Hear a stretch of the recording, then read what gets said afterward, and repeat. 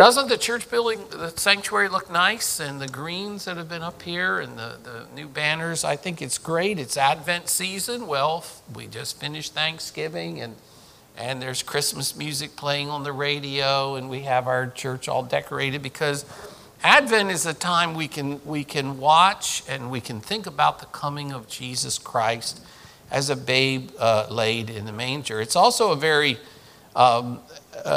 important time and significant time to have on our fifth Sunday our Lord's Supper celebration because of the Advent and the coming of Christ. We're going to talk about that this morning as we talk about the cradle and the cross. So I'd like for you to turn with me to Matthew chapter 20, and we're going to read verses 17 through 19, Matthew chapter 20. And you may say, well, what does this have to do with the birth of Jesus? And I'm going to share that with you as we come together for our Lord's Supper service, the first Sunday in Advent, and we look from the cradle to the cross. Matthew chapter 20, verses 17 through 19, just a couple of verses. This is Matthew telling us about the actions of Jesus as he's finished and he's done much of his ministry on this earth, and now he's preparing to come to Jerusalem for the very last time, and he's going to give what is called the third prediction of his death. And he tells his disciples don't understand it, but it's very important for us as believers to recognize what he's saying here. While going up to Jerusalem, Jesus took the 12 disciples aside privately and said to them on the way, this is what Jesus said, "See, we are going up to Jerusalem." They're actually down in Jericho, and they've got to go up to Jerusalem. "The Son of Man will be handed over to the chief priests and scribes, and they will condemn him to death. They will hand him over to the Gentiles to be mocked, flogged, and crucified. But on the third day, he will be raised." May God bless the reading of his word. Let's have a word of prayer. Father, we thank you for the opportunity to come together on this first Sunday of Advent here in our worship services, and those who may be watching on the streaming video. It's a joy to come together on the first day of Advent because we come to begin to think about and to prepare our hearts about the coming of Christ as a babe who is placed in a manger in a cradle. And as we come today also, we're thinking about our Lord and his death on the cross and his Last Supper that he gave in his ministry, and how we celebrate that Last Supper to remind us too that Jesus died on the cross and was raised on the third day. And during this time, we ask that our hearts will be open and pliable and receptive to the power of the Holy Spirit, to think deeper and to meditate and to just take to our own hearts in a powerful way what Jesus did for us on the cross. And that we might be able to share with others what the cradle means and how during this Advent season as we prepare, when everyone will be rushing around and buying gifts and doing different things and going to parties, that we'll be able to pause and simply talk about what the cradle really means. We pray all these things in Jesus' wonderful and holy name. Amen. There's an urban legend about a church. Many years before, in the present day, someone had crafted a beautiful manger scene, not quite unlike the one we have down here on the front on the table. And in that manger scene, they had crafted the characters exquisitely and the animals. And there was the cradle, and in the cradle was a beautiful representation of a baby. And this church had received this as a gift. And from then on, many years, they had a ceremony, a worship time, in which they unveiled the manger scene with Jesus, with Joseph and Mary and the little baby in the manger. It was the highlight of their Christmas season as they decorated their church and celebrated the birth of the Christ child. They took it and packaged it up very well every year and lovingly put it up in the attic in a special place where it would be protected and it would be just there ready for them to display and share together as a service and a memorial to Christmas time. Until that one year when they went up to get it, and they noticed that some things had been moved around, and they brought it all down and unpacked it and put it together, and everything was just perfect except for one thing. There was no baby Jesus. There was a cradle, but there was no baby Jesus. The exquisitely handcrafted wooden figure of that baby Jesus was gone. It was a scandal. They all remembered that as the year of the scandal. Who did it? Who took the baby Jesus? They could never find out. So the church got together and met rather quickly, and they wanted to know what could they do. Their time of their service was coming up, and they had everything just right, just perfect, except for the baby Jesus. What would they do? Well, someone suggested they go buy a baby doll. Somebody turned that down. No, we can't have a plastic one. Can we get an artisan to craft it in time? No, there's not enough time. What wood would we choose? How would they do it? I remember once going to Israel and having my suitcase stolen. And so I happened to have a partial manger creche scene, which I gave to my mother. And everybody was there except for Joseph.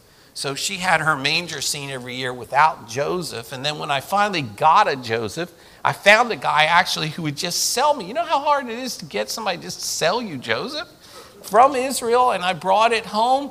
And you know what? The Joseph was of a different size than the rest of them. So now she had the manger scene with everybody and a big Joseph in it. So what would they do? They didn't have the baby Jesus. So one of the church members said, well, I guess we'll just have to have our service and our manger scene without the baby. And you know what happened? They got to thinking about that baby in the manger. They got to thinking about what that little figurine represented. And they began to realize that there are several misunderstandings and assumptions that are made at Christmas time about the cradle. Not just in the church, at least the church sort of gets used to it, but out in the world.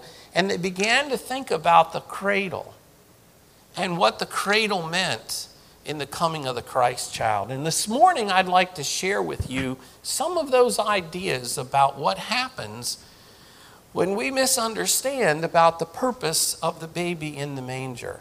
This is a great time to talk about the baby Jesus laid in the manger, in the cradle, and his birth. But there's actually three misunderstandings that we face sometimes, and we don't think about. We don't, connect the dots. And the Lord's Supper service will help us connect the dots. So here are the three things. Number one is that the baby in the manger was condemned to die. Now, that's not a good thought. Oh, this wonderful little baby, this handcrafted figurine that was beautiful and rosy red chubby cheeks, and just like a baby, to put it in the cradle, and then all of a sudden there it is, that little Jesus figurine. That baby's condemned to death. You see, that wasn't going to be the misunderstanding that somehow this little baby, this little birth would bring universal peace and joy, peace on earth, and the angels singing, kind of like a magic child. He just is in the manger, so we'll hang him there on the tree as a baby in a manger. He's always there, just a baby in a manger, and we somehow think his birth in and of itself did something super and wonderful and great for people. And if everybody would just get around and believe in the baby Jesus, then everybody would be happy and would be fine. But even in Matthew chapter 2, we learn that when Jesus was born, Herod sought to kill him. And Jesus telling the disciples for the third time, and by the way, have you ever had your mother or father tell you 3 times? Did you have to have them tell you 3 times to do something before you paid attention? Jesus tells the disciples this 3 times. He said there in verses 17 through 18, we have to look at verse 18 basically, "See, we are going up to Jerusalem. The Son of Man, meaning himself, will be handed over to the chief priests and the scribes. And what? They won't put him on the throne. They won't all get around and say, oh, we remember when you were a little baby in the manger and you looked all nice and we said peaceful. No, they're going to condemn him to death. The baby in the manger was the Son of God who was given to us for a purpose. And we have to stop and think about God's purpose. Why did Jesus come?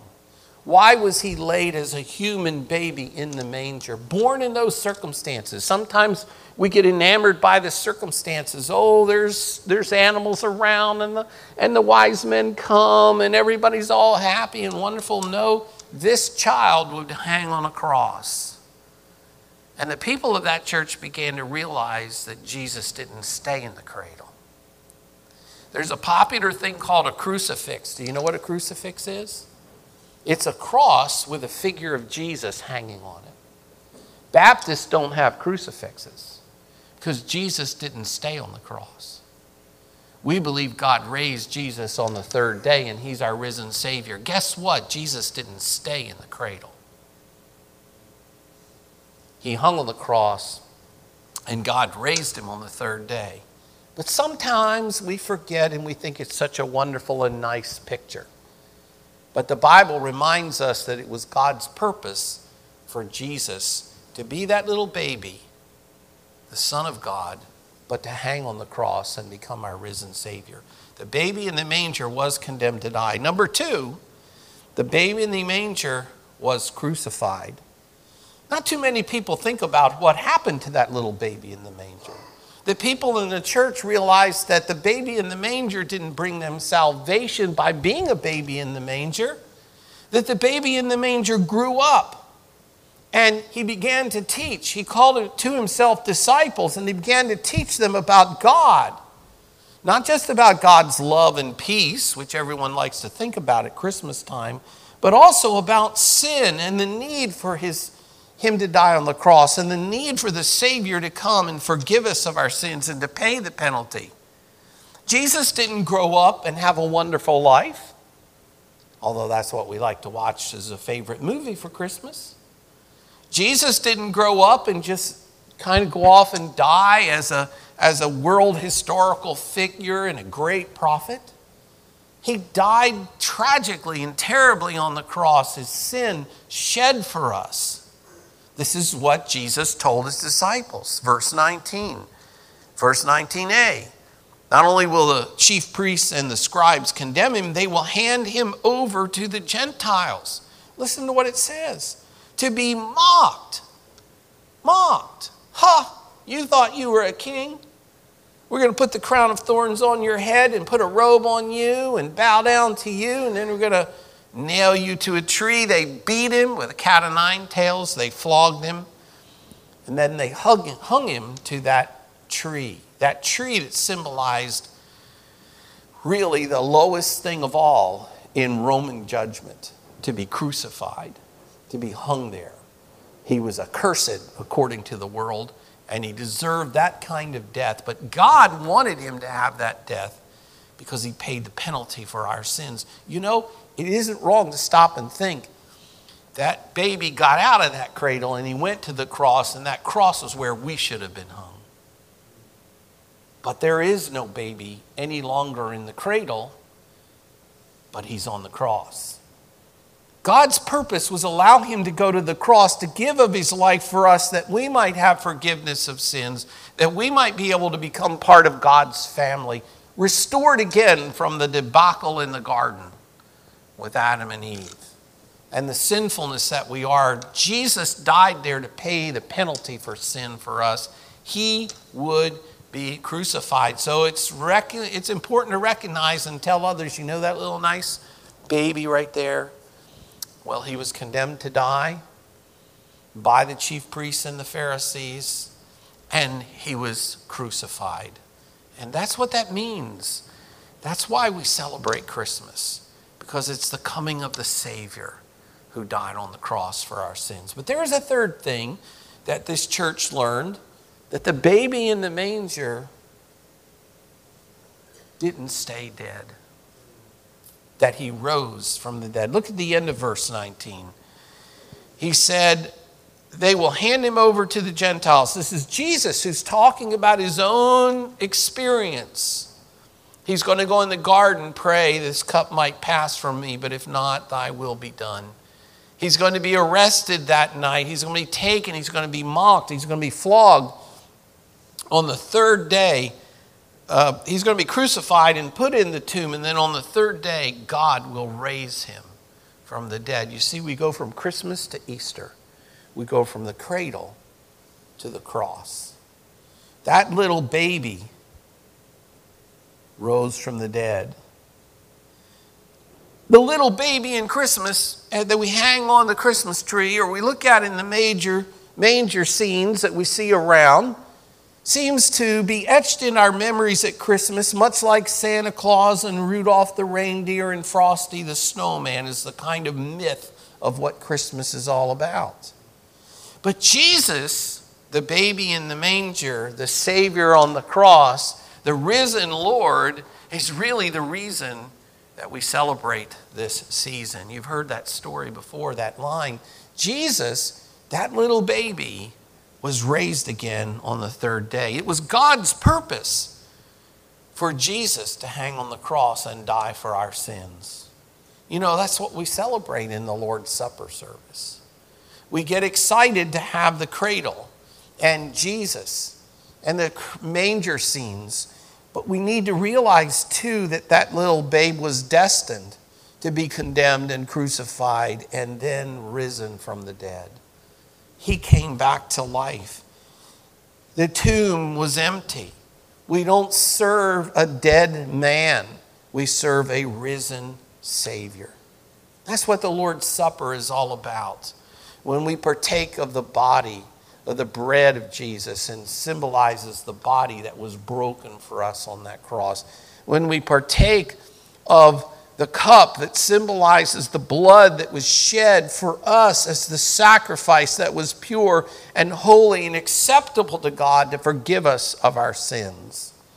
We remember that that little baby that was laid in a manger did this for us.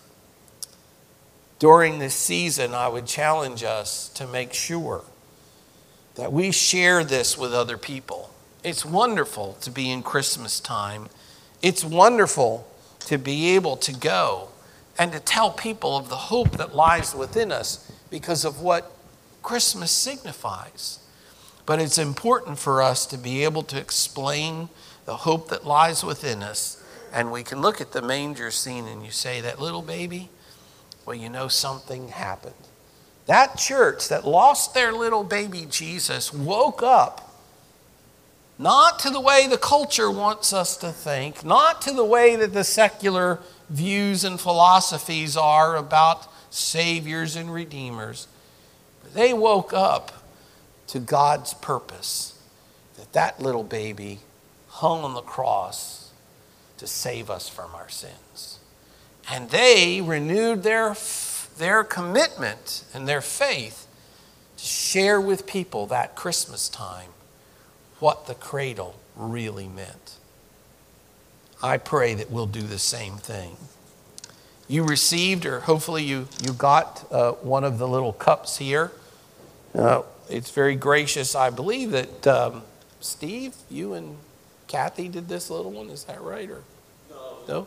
We had a regular. Okay. And then they could have a choice. So if you want to use this one, that's fine. Or if you want to use this cup right here, that one's beat up a little broken. I don't want to spill that all over the place. Anyway, here's the cup. There is a wafer inside, and we're going to use the Lord's Supper. So if you get these out, and perhaps if you're home and not able to be with us, you might be able to get some bread and maybe some kind of grape juice or juice in preparation. At our church, we do this every fifth Sunday. So we have our Lord's Supper service. Because of the COVID virus, it's different for us, and we've all learned to do it a little differently through this year. It's always a very good time together when we're able to observe the Lord's Supper. Jesus instituted that Lord's Supper on that night before he was betrayed, and he talked to his disciples and he shared with them what to do. Paul reminded us of this in 1 Corinthians chapter 11. And this is what he says. Paul is writing. He said, "For I received from the Lord what I also passed on to you. On the night when he was betrayed," Jesus said that he would be betrayed and condemned, "the Lord Jesus took the bread, and when he had given thanks, he broke it." So take your bread. You can either take this little piece right here, or the one, you can pull the top part off of this and get that one. And let's just give thanks for the bread right now. Gracious Father, we thank you for Jesus, the little baby that was in the manger. It seems so terrible for us to consider the purpose and the life of a child, that he would grow up and he would give himself willingly on the cross for our sins. But Jesus did that for us. He knew what was coming. He had predicted 3 times, Father, the scripture tells us, that he would die on the cross, and he did it. And before he did it, though, he had his disciples to remember this by taking this bread and saying, "This is my body." Jesus suffered and bled and died. He had a crown of thorns put on his head, a spear in his side, nails hammered into his hands and his feet. And yet he went to the cross willing to be our sacrifice. Thank you, Father, for the bread, for the body of Christ and what it symbolizes. Help us to be faithful in realizing that our Savior suffered for us, and we can proclaim this to the world. In Jesus' name we pray, amen. Jesus said, "This is my body, which is broken for you. Do this in remembrance of me. Eat ye all of it."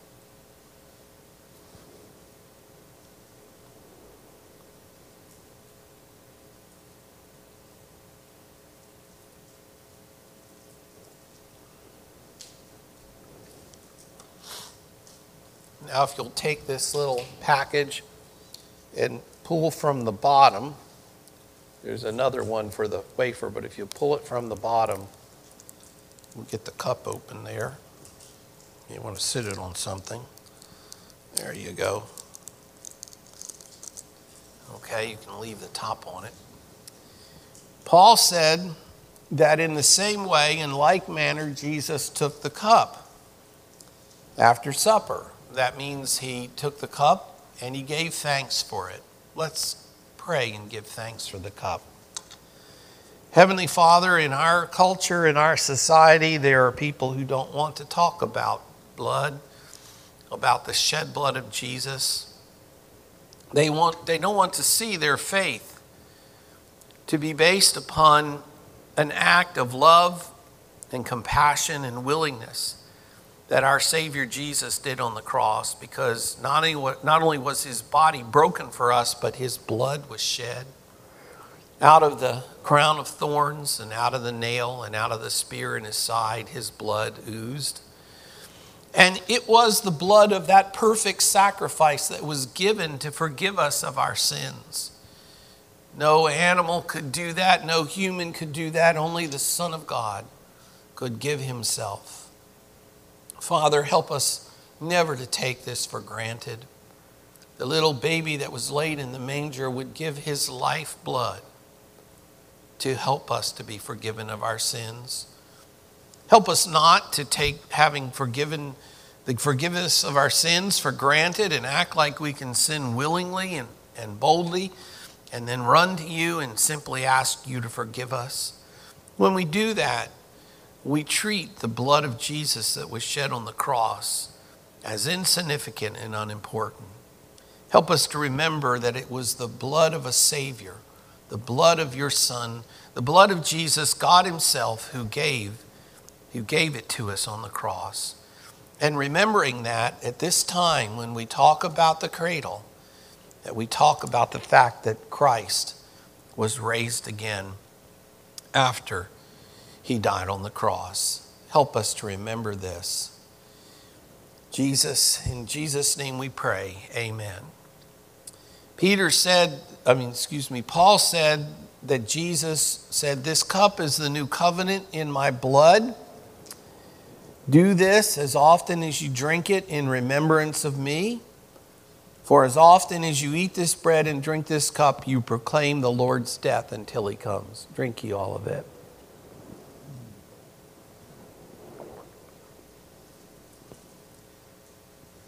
Gracious Father, thank you for the opportunity to observe the Lord's Supper and to realize and remember that we proclaim the Lord's death until he comes, that he is a risen Savior and he's coming again. And we say, "Lord, come quickly." But we have the opportunity now to share with others the meaning of the Lord's Supper, but also the meaning of Christmas. And as we go through the Advent Sundays, help us to enjoy with anticipation the real meaning of the Christmas day. And that is that the Son of God came to be our Savior, that he died on the cross, that he was condemned there, that he was crucified, but that he rose again. In Jesus' precious name we pray. Amen. We're going to ask the musicians to come at this time to help us sing the hymn, "Christmas Has Its Cradle." And we ask you to consider what this Christmas means. Maybe like the church that lost its little baby in the manger, that we will wake up a little bit and realize what it means that the baby in the manger did and how he can be our personal Savior. If you don't know Jesus as your Lord and Savior, we'd love to share with you what the Scripture says about receiving him as your personal Lord and Savior. If you're looking for a place to put your roots down and serve together in the church, and we challenge you as we receive church members to come and join with us here during this tough time, but to go out and to help us proclaim the Christ message, the gospel, to the world that desperately needs to know it. Maybe you just need to think about the manger scene and the Advent and the Lord's Supper. And we ask the Lord to give us a renewed faith and fervor in understanding what it really was about that little babe. Not it was a magic child or anything like that, but it was one who came willing to die on the cross for our sins and to be our risen Savior. Perhaps we'll recommit our hearts this Christmas season and be willing to share with others, be willing to invite them to come to worship that baby who became a risen Savior, and invite them to know him as their personal Lord and Savior. Let's stand and sing, "Christmas Has Its Cradle."